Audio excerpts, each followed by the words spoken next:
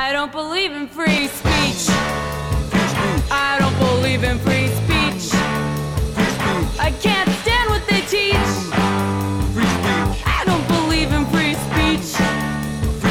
I can't stand what they teach. I can't stand what they preach. I don't believe in free speech. I'm now working as like sensitivity readers they're hiring. Right. I'm a sensitivity reader now too. So we're both sensitivity readers. I didn't even know. I thought it was just like a weird thing. I didn't know it was this global. It's this thing now happening in the publishing This is where world. like every textbook is now reviewed by a sensitivity reader to make sure that like the trans bully in the room isn't going to like get them fired or like have their publishing company destroyed. You know, this is like literally this is like you and I are both sensitivity readers. I'm like financing my, like, this will be like my, my podcast and whatever. I'm like, this is my rebellion to try to destroy the system, but it's like financed by the system. You know, it's like I'm taking like all my like Nazi gold that I amassed by being part of the problem and then using it to free Jews. Yeah. Well, it's so funny because I just finished a review of 3 textbook chapters, and the textbook is Sociology of Intimate Relationships type of book. And then I was supposed to look at 3 chapters with these things in mind. I didn't realize it was called a sensitivity reader because I'm not normally a book editor, right? I just got contacted by the editor of the textbook and asked to do it. And it was like, a little bit of money per chapter. So I was like, okay, well, they said specifically around gender and sexuality issues to be sensitive to. And I mean, I wrote like a novel after just one chapter because the chapter, ironically, was about what is the difference between sex and gender. I mean, one of the learning goals at the start of the chapter stated explicitly that this chapter will teach you, the student reader, the difference between sex and gender. And then the authors of the chapter proceeded to completely conflate and mix up sex and gender and use them in the wrong ways throughout the whole chapter. So they would say things like, you have a gender identity as a woman, but you knew that deep down you were really a male. I'm like, no, that would not be the right use of male-female, which would refer to biological sex, which they'd already said. And so everything is so confounded, but that's just mirrors how everyone is talking now. Nobody really uses any of these terms properly, even if they want to be progressive, even if there is a sort of woke way to use those terms. No one uses them that way. Everyone is just completely convoluted. And so nobody gets this right anyway, even people who are trying to teach about it. And so I don't know if there's a way around it. I had a student complain yesterday about how my textbook I was using was insensitive to LGBT students. And the whole thing is about trying to be sensitive and inclusive. But because there was a question on a self-assessment that asked whether you believed in things like gay rights and abortion and disabled people having sex, all these questions were designed to tell you whether you were conservative or liberal when it came to expressions of sexuality. It was just like a self-assessment, like the way, Glamour magazine has those little self-quizzes.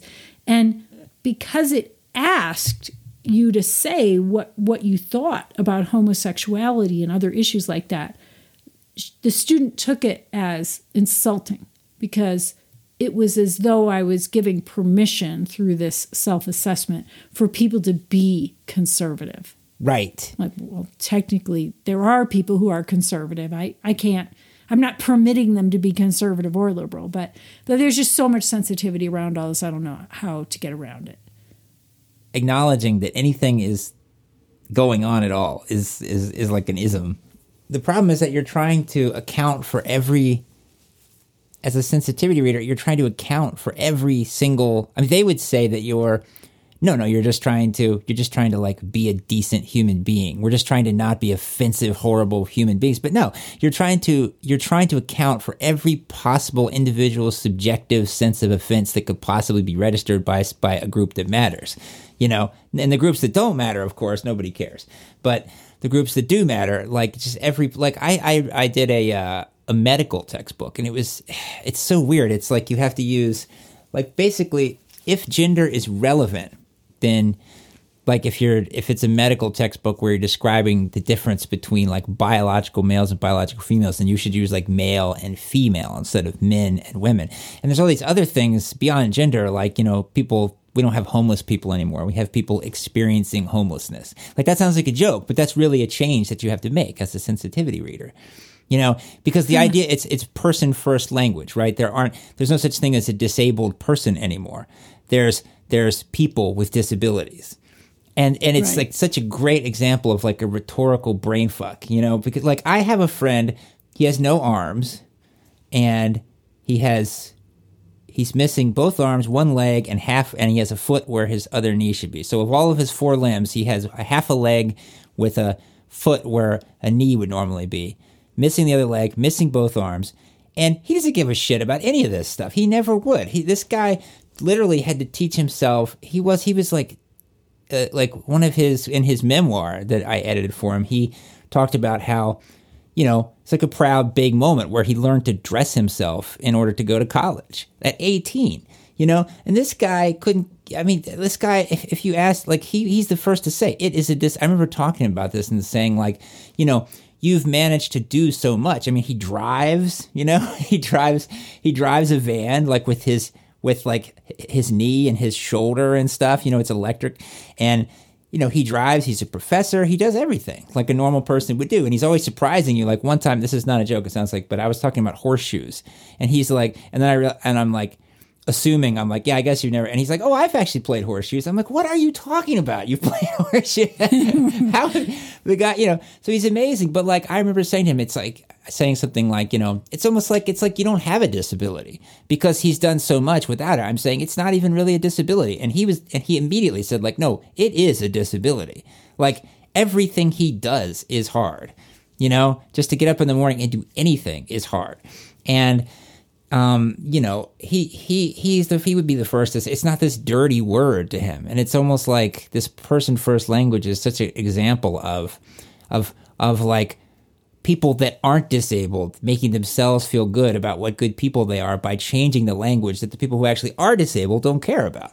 These changes that we're making, there are changes that make sense, the kind of changes that have come up naturally over time, like, that make sense because they sound offensive. Or because they have a history of being offensive, like nobody says Oriental anymore except like your grandpa, right? Like an old person would say Oriental, and everybody's like, you can't say that anymore. Say Asian, And there's obviously other words nobody uses anymore because they have such a bad history. But then at a certain point, there's other people rushing in and just making stuff up that no one would ever care about, and it only takes on significance because we make it have significance almost. Yeah. Well, so in the textbooks, are you having to make sure when health issues are talked about that you can't say things like, if you're a man, you need screening for testicular cancer? You would have to say something like, if you are a person with testicles, you need screening for testicular cancer. So we can never talk about men. We can't assume men are biological males with biologically male reproductive organs. And we can't assume women are biological females, even though, for most of human history, the vast majority of times, your gender identity aligned with your biological reproductive role or your sex. But now we're teasing these apart and everybody gets it all confused. And we're the ones being so precise as sensitivity readers, making sure the wording is right, which is funny because we've had so many conversations where we feel like people are making such a big deal of this to satisfy a very tiny sliver of the population. So, the typical cis woman who has a baby can't just say, I'm a mom, I'm a woman, women have childcare issues. You can't say that anymore because there's the occasional person who has a baby who identifies as a man. Right. So, exactly. And so because of that one person, no one else is allowed to say, of course, that's like the, conservative, I'm doing quotation fingers that you can't see, conservative critic of this stuff would say like, okay, so this one person has a problem with this, so the other 1,000 people that don't are supposed to be afraid and be quiet, which is kind of crazy. Eleanor had this thing, the other day, she was I'm trying to remember, one of her classes, I think it might be her biology class, I think. But anyway, it used the phrase, this is not a joke, it literally used the phrase prostate owners and non-prostate owners. Instead of just males in a or textbook. females. Right, instead of just males and females. Like this one was even afraid to say, like the rules on the sensitivity reading that I do is they have a specific guideline where if it in a case like that, you could say males and females. But don't say men and women, because there are people with prostates there are women with prostates and men with vaginas, which of course means that there are men who don't identify as men. Well, there are males who don't identify exactly. as men. And that's the part that so many people have such a fucking problem with, which is why like this Dave Chappelle thing that we're going to talk about is just like where people are just freaking out because all he's saying is just acknowledging like the fact that things have gotten kind of crazy. And coming back to that in a second, like that's the part where you say, like a man who says, I want to be a woman, so call me Christine, think of me as a woman. I can go, cool, fine, no problem. But don't say, but I am a woman, right? Yesterday your name was Bob and you were having sex with women, and now your name is Christine and you're a lesbian, but that's the part where it gets 1984-ish. That's where it gets like, we're at war with these guys. We've always been at war with these guys. And there's the one guy going, weren't we at war with the other guys yesterday? And they go, nope. That's the part, right? That's the part where it gets, where it feels so invasive to people. Well, it's this need for a consistent narrative of your identity. So I don't think everyone needs that, but it seems like there is this substantial chunk of the population who, whatever their identity is, they need to feel like it's been that since they were born and it's stable. And for some reason, it's hard for people to embrace a kind of fluidity of identity, even though to me, that's what trans teaches all of us. That maybe we're all trans in some sense. We all change. We age. We engage in medical technologies, whether it's a cis woman who gets breast implants and a facelift, or a cis man who gets calf implants and pectoral implants to look more macho, or someone who's a biological male who gets breast implants because they're a trans woman. In some ways, we're all changing our bodies, and our bodies do change, and over time and through technological intervention. Or if you're a man who takes Viagra, maybe that's trans in a way, because you're deciding you want to live in a way that somehow requires technical assistance or some kind of intervention. But we all do that in certain ways, right? Yeah. At least very few people don't do it. So in a way, the very thing that could make a lot of people identify with and accept the idea of being trans, because they could identify with it on a kind of continuum of possibilities for themselves. In going back to that sort of narrative where you were this stable identity all along, that's itself almost anti-trans. That's the part that for me is so weird and ironic. I think this, like, if you trace the trans thing back, like people say that like the world changed and like, somewhere around like, 2015 or something like that. Everything just kind of went bananas at that point. There was like a flashpoint somewhere in there. For me, it was like I became aware of these issues at the very beginning of like 2016. Particularly, my first experience with it was the non-binary thing.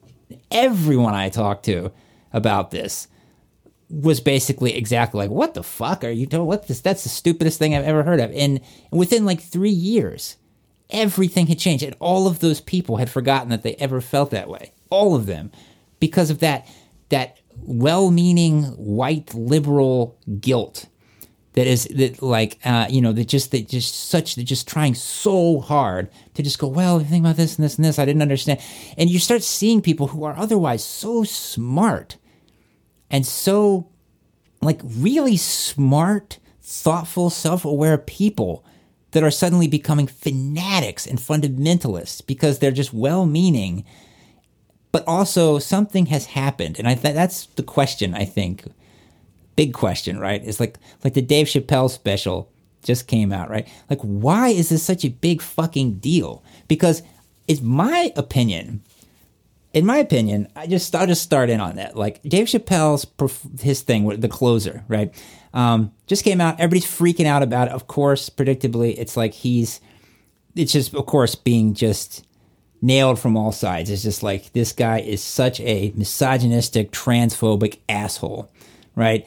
I watched it and I thought, what a pussy. He didn't say anything. He completely pussed out and basically he devoted his entire hour-long special to groveling and apologizing to a bunch of teenage fucking bullies. That's what he did. He spent the entire thing just groveling and trying to justify himself by telling stories about how, I know trans people. It sounded like what white people do when they want to go, I'm not racist. Look, I have this black friend here.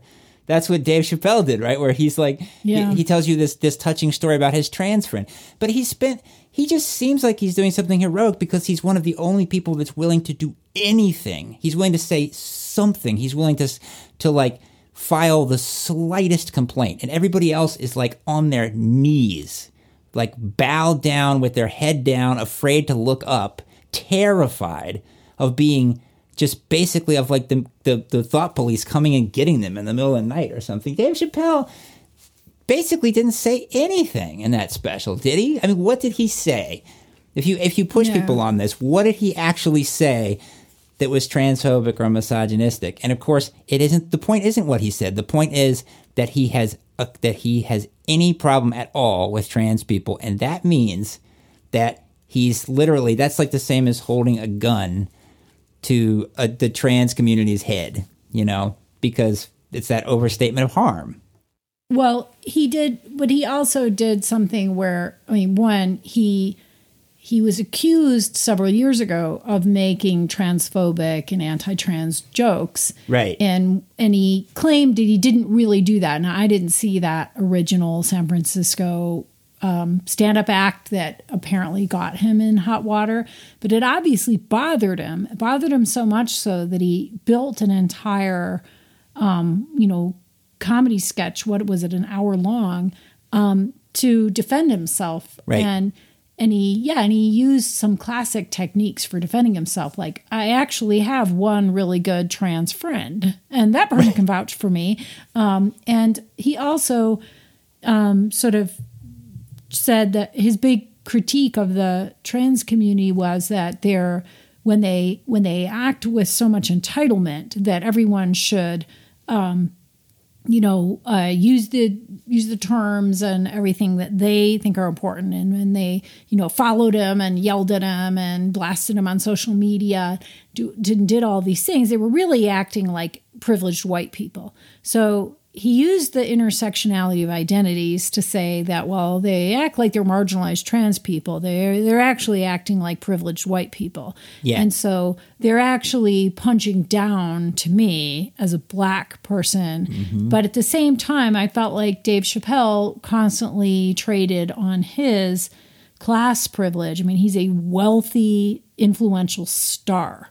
And so when, it's not clear when, if a white trans person is attacking him on social media or wherever, are they punching down like as a white person to a black person, or are they punching up as like a regular person to a really rich, influential person? Right. And he made multiple jokes that showed his own class privilege, like how if he were ever lowered to shop in Walmart with his family, when he was going into a joke about the bathroom bill in North Carolina, if he were ever forced to lead a lifestyle where he had to go to Walmart in the first place with all the poor white trash and then had to use a bathroom in Walmart, what would happen if, someone who's trans is in the bathroom with him? And he, and he talks about the restaurants where he lives in Ohio, how they're really not very good. They're just the good ones if you haven't been anywhere outside of Ohio, right. You don't know any better. So he's constantly talking about his own and referencing his own class privilege in a way that I don't think was conscientiously reflexive. And so I just felt like there were cheap shots based on a kind of misunderstanding of intersectionality, and you don't get to decide right now I'm actually talking as a black person and not a rich person, or right now I'm talking as a white person and not a trans person, or as a trans person but not a white person. The whole point is that those identities intersect, and everyone's identity has multiple sort of statuses connected. And so you wouldn't know. You wake someone up in the middle of the night, or are you white or are you trans? Well, they're both. Or are you black or are you rich? Dave Chappelle. Well, he's both. So you can't separate those easily. So I felt like it wasn't it was disappointing to me in that way. And I'm a longtime fan of Dave Chappelle. But it clearly bothered him. But I also feel like one of the mistakes people make, and it feels weird to say it's a mistake, but looking back, it seems like it's always a mistake to apologize when people attack you, because they never accept the apology, no matter what it is. If someone made a remark that was insensitive about gender or trans issues or race or disabilities, I feel like most of the time, if the person sort of tries to cop to it and apologize for their insensitivity, the original group that was mad ends up finding something wrong with the apology. Absolutely. And they just get more mad. Like the fact that you're apologizing is like admitting your guilt, basically. Right. It just seems like, it doesn't, I feel like if a student were to complain about me somehow, since I'm a professor, I feel like I'd be tempted to apologize because I'm a nice, sensitive person. And yet I feel like after following years of these scenarios, it's almost like it's not going to help you. It's not going to help you. So, and I hate to say that, because you would think it would be nice to apologize and show you're trying to be sensitive to someone. But well, the Chronicle just published that thing like this week about that the Ann Arbor professor. The music professor. Yeah, and he's like the classic example of what you should not do. I mean, I think but it's what everybody does now. I mean, and again, I don't think he's probably not apologizing like as some bullshit political move. He really believes this. And this is more and more what very smart, well-meaning, otherwise self-aware people, there's so much pressure. You got the whole world telling you that you're wrong, and and then you make this horrible apology like, I was uneducated and I did not understand, and my students are helping. And it's just embarrassing. It's like it's just eroding my confidence in humanity to the core, where I just want to shoot myself, because it's like, you have like this guy, I don't know how old this guy is, but he's an adult and a professor, an accomplished, accomplished person who is bending over backwards making these apologies like, I still have much to learn from my 17-year-old students who are bullying me out of a job. I thank them for this opportunity to learn. It's like, this is what is happening, and I cannot stand it. You have these like 65-year-old literature professor who is like a scholar in his field, has been thinking about this shit for 50 years, and he's basically has to now go, I know it was wrong for me to assume that I would know something about literature that my 18-year-old freshman spoiled brat student from Nova, didn't already know. Like, I was so wrong to like mansplain something to her. Like that's where we're at now, where it's like the problem is not that spoiled 18-year-olds are trying to get away with this shit. The problem is that the whole world is supporting them now, and that people like the professors and of course the universities don't back them up. The professors basically have to apologize, and nobody will stand up.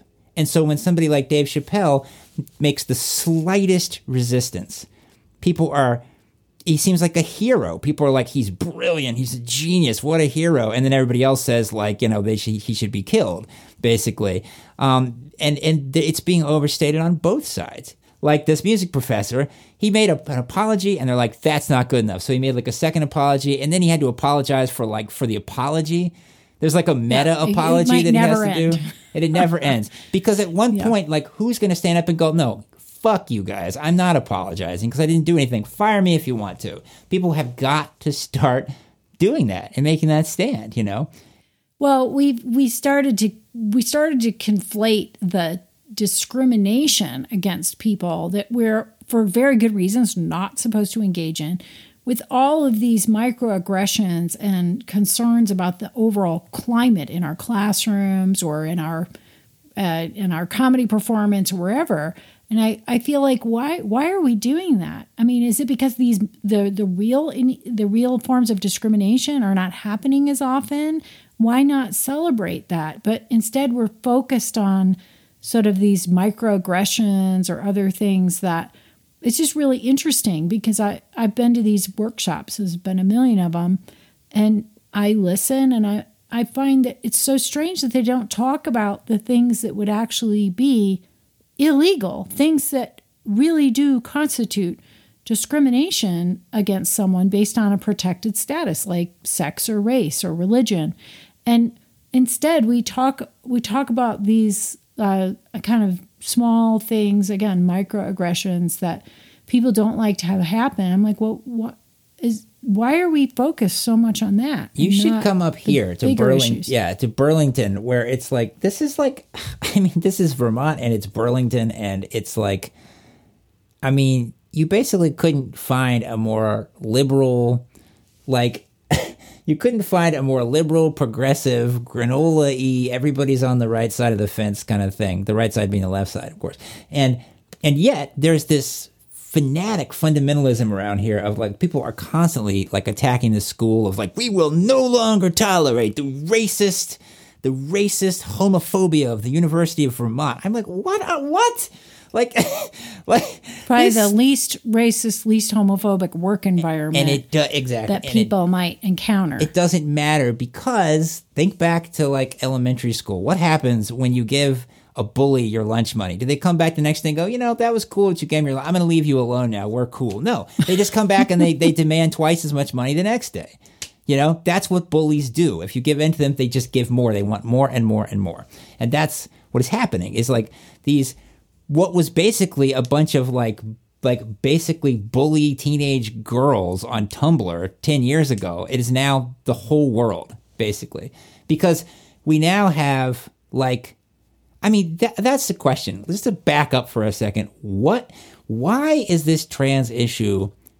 I mean, this is a bigger question, but like, why is this such a big deal? Do we really believe, are we really so naive that we believe that there are so many trans people in the world that that's why it matters? No.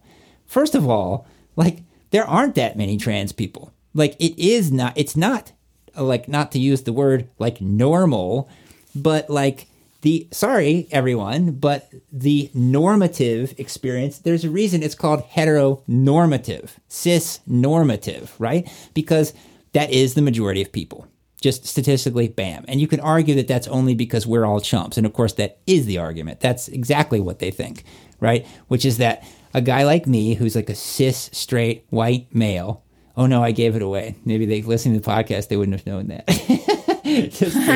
But like, no, that's the whole argument. Of course, like I'm a chump, and like Eleanor is a chump, my fiance. You know, like we're chumps because we just accepted how we were put down on the earth. Like I'm just the classic chump. I'm cis because I never questioned that. I'm straight because I'm not like brave enough to go have sex with guys, you know, or whatever.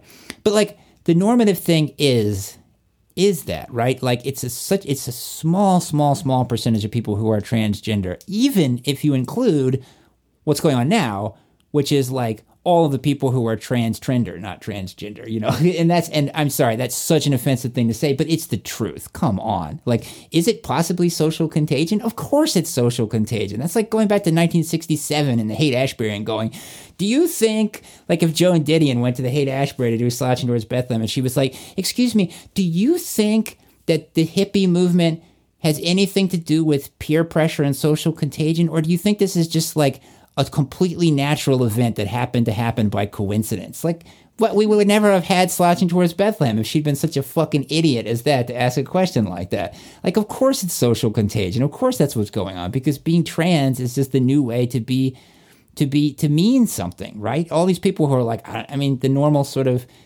like teen angst of like, you know, I'm pissed off. This is a bullshit deal. God, this life sucks. What do? I feel so oppressed. And then they go, here you go. First of all, why are so many people suddenly deciding they're trans? Sorry, I'm just going to put it like that because, you know, that's another issue. It's like, I've always been trans. No, you haven't. You weren't yesterday. You've been created. That we're manufacturing transhood, right? So why? Okay, but we manufacture gender identity too, which is the other side of the argument, right? Like once we deconstructed the construction of gender and realized that, oh, you're not born a woman or a man, you're made one, right? The famous Simone de Beauvoir quote from the 1950s, one is not born a woman, one is made a woman. So you learn what it means to be a gender. So if we figure that out, then you could decide that you don't have to be the taken for granted one. But I get your point.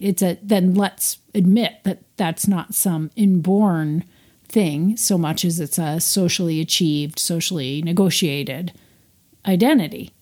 We've always admitted that. Like, I remember, 20 years ago talking about this and talking about how, like, you shouldn't give if you have two kids, a boy and a girl, and you give the girl an easy bake oven and you give the boy a bunch of G.I. Joes, like, that's problematic. You're obviously constructing a gender identity based on traditional gender roles that are not necessarily good. But that's not the same as jumping to the other side and saying there's absolutely no biological difference between men and women, because we know biologically that's not true.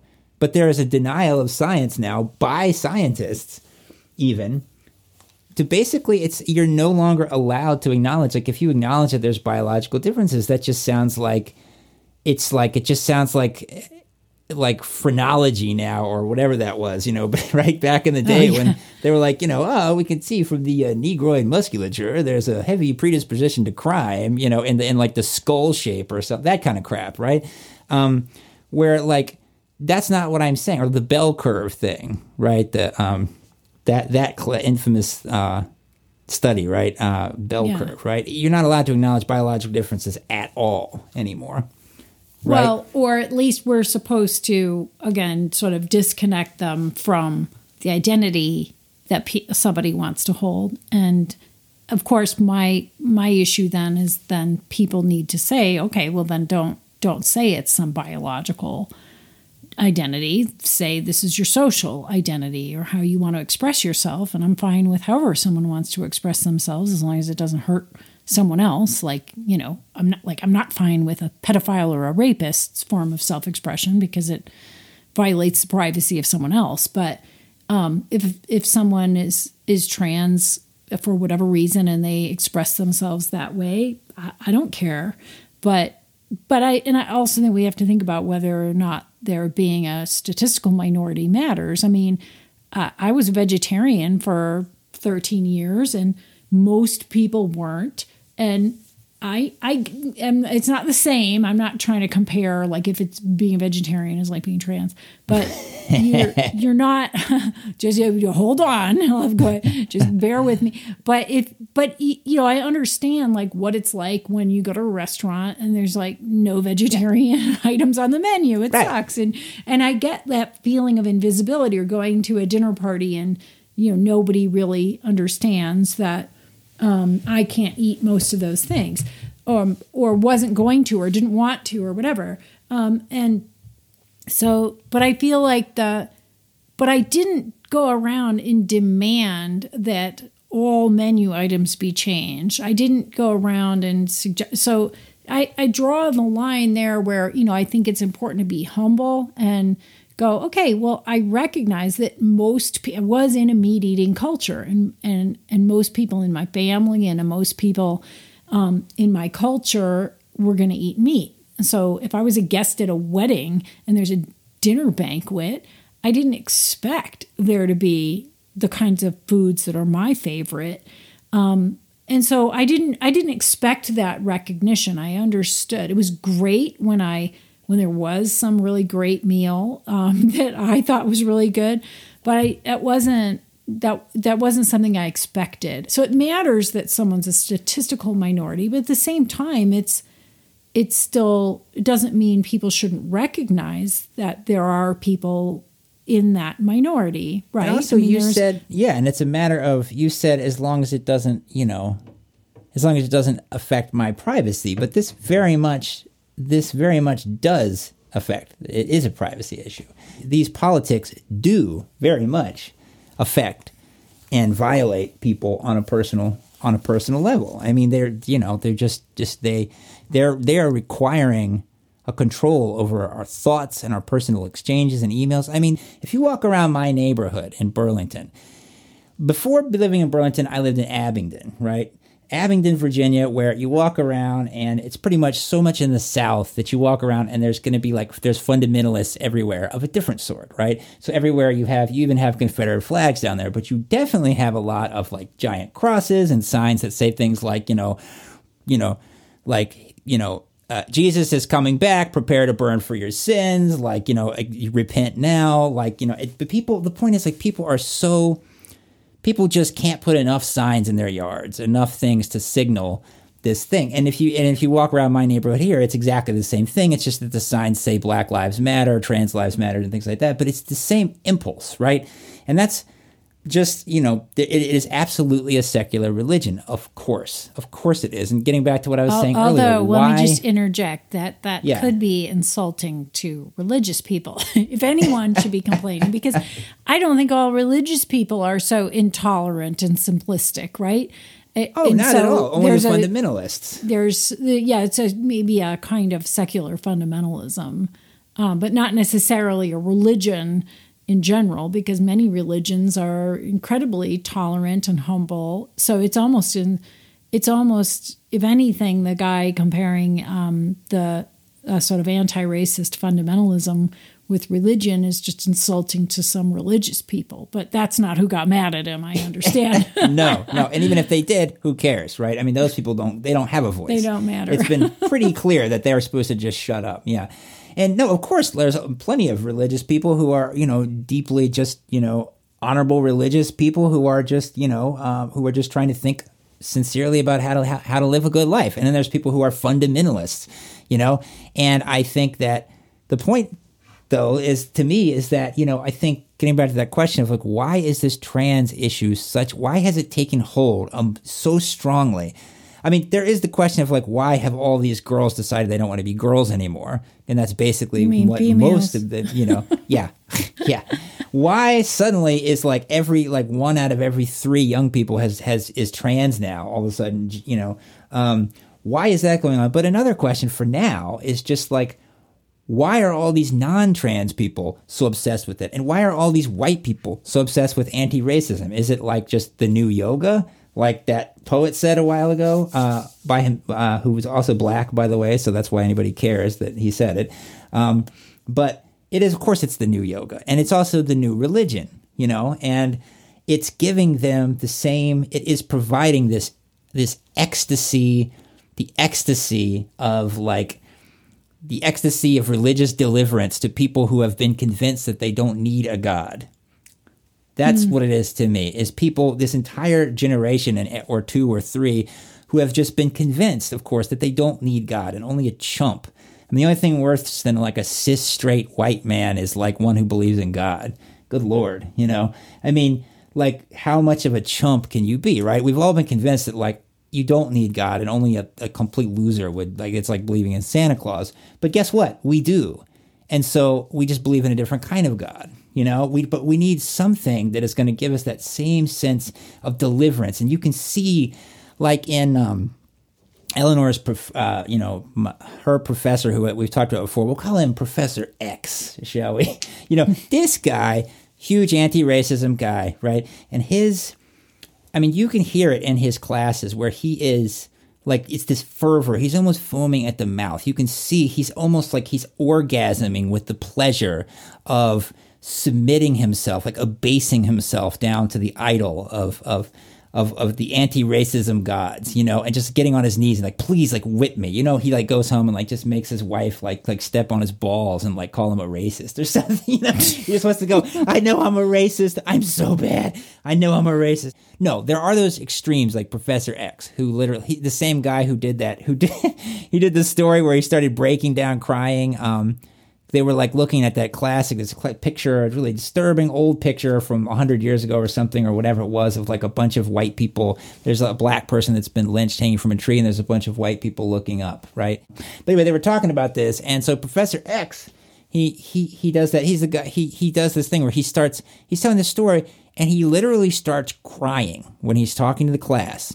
And I've seen this because she was taking our classes online. So he's doing this where he says, you know, something like, you know, my great grandfather lived in this town, and he probably, you know, he probably knew some of these people. And I just have to contend with this, that my great grandfather probably knew some people who may or may not have been racist, and I carry that stain in my blood. I mean, he's literally saying, I know that I care. I'm like, could you possibly state the anti-racism thing, I mean, as a religion, any clearer? He's basically saying, I know that I carry the original sin of this racism in my blood, because I know people who probably knew people who may have known people who were racist in the past, and that I cannot wash. He's like Lady Macbething it, you know, I can't get that stain out. And he literally starts crying.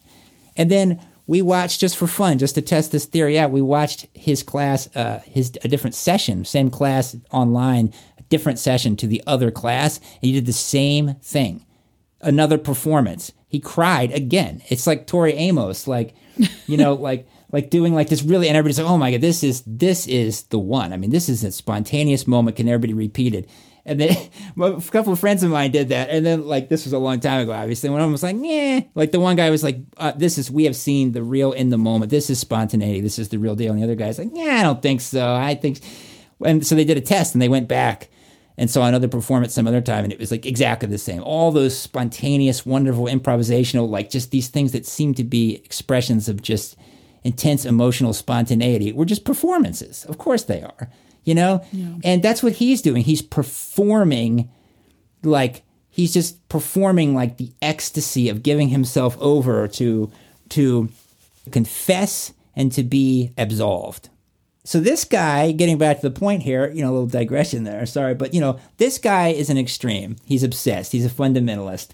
But she has other professors who are not like that, and they try their damnedest to just teach Hamlet without it having to become all about this and that. But these students, more and more, I mean, the professors all live in a climate of fear where they have to be terrified, be very, very careful about what they say, and they have to give trigger warnings and do all these insane things. And basically, you have to assume, even when you get the professors who are just trying to teach a fucking class, the students won't let it happen. That's what you see more and more and more. And Eleanor is always like, oh my God, this girl that sits next to me, she just, every time, here it comes. And that's how it is. There's always the people, the bullies in the class that will make every topic will become about transphobia or misogyny or racism every time. It doesn't matter. There's nothing you can say. It's like when somebody gets in a new relationship and they're in love and they won't stop talking about their new boyfriend or girlfriend or whatever. And you just go, talk about something they can't possibly bring back to Bill. And you go like, well, I was thinking about nuclear accelerator, particle accelerators the other day. And they're like, that reminds you of something Bill said the other day. And you're like, no.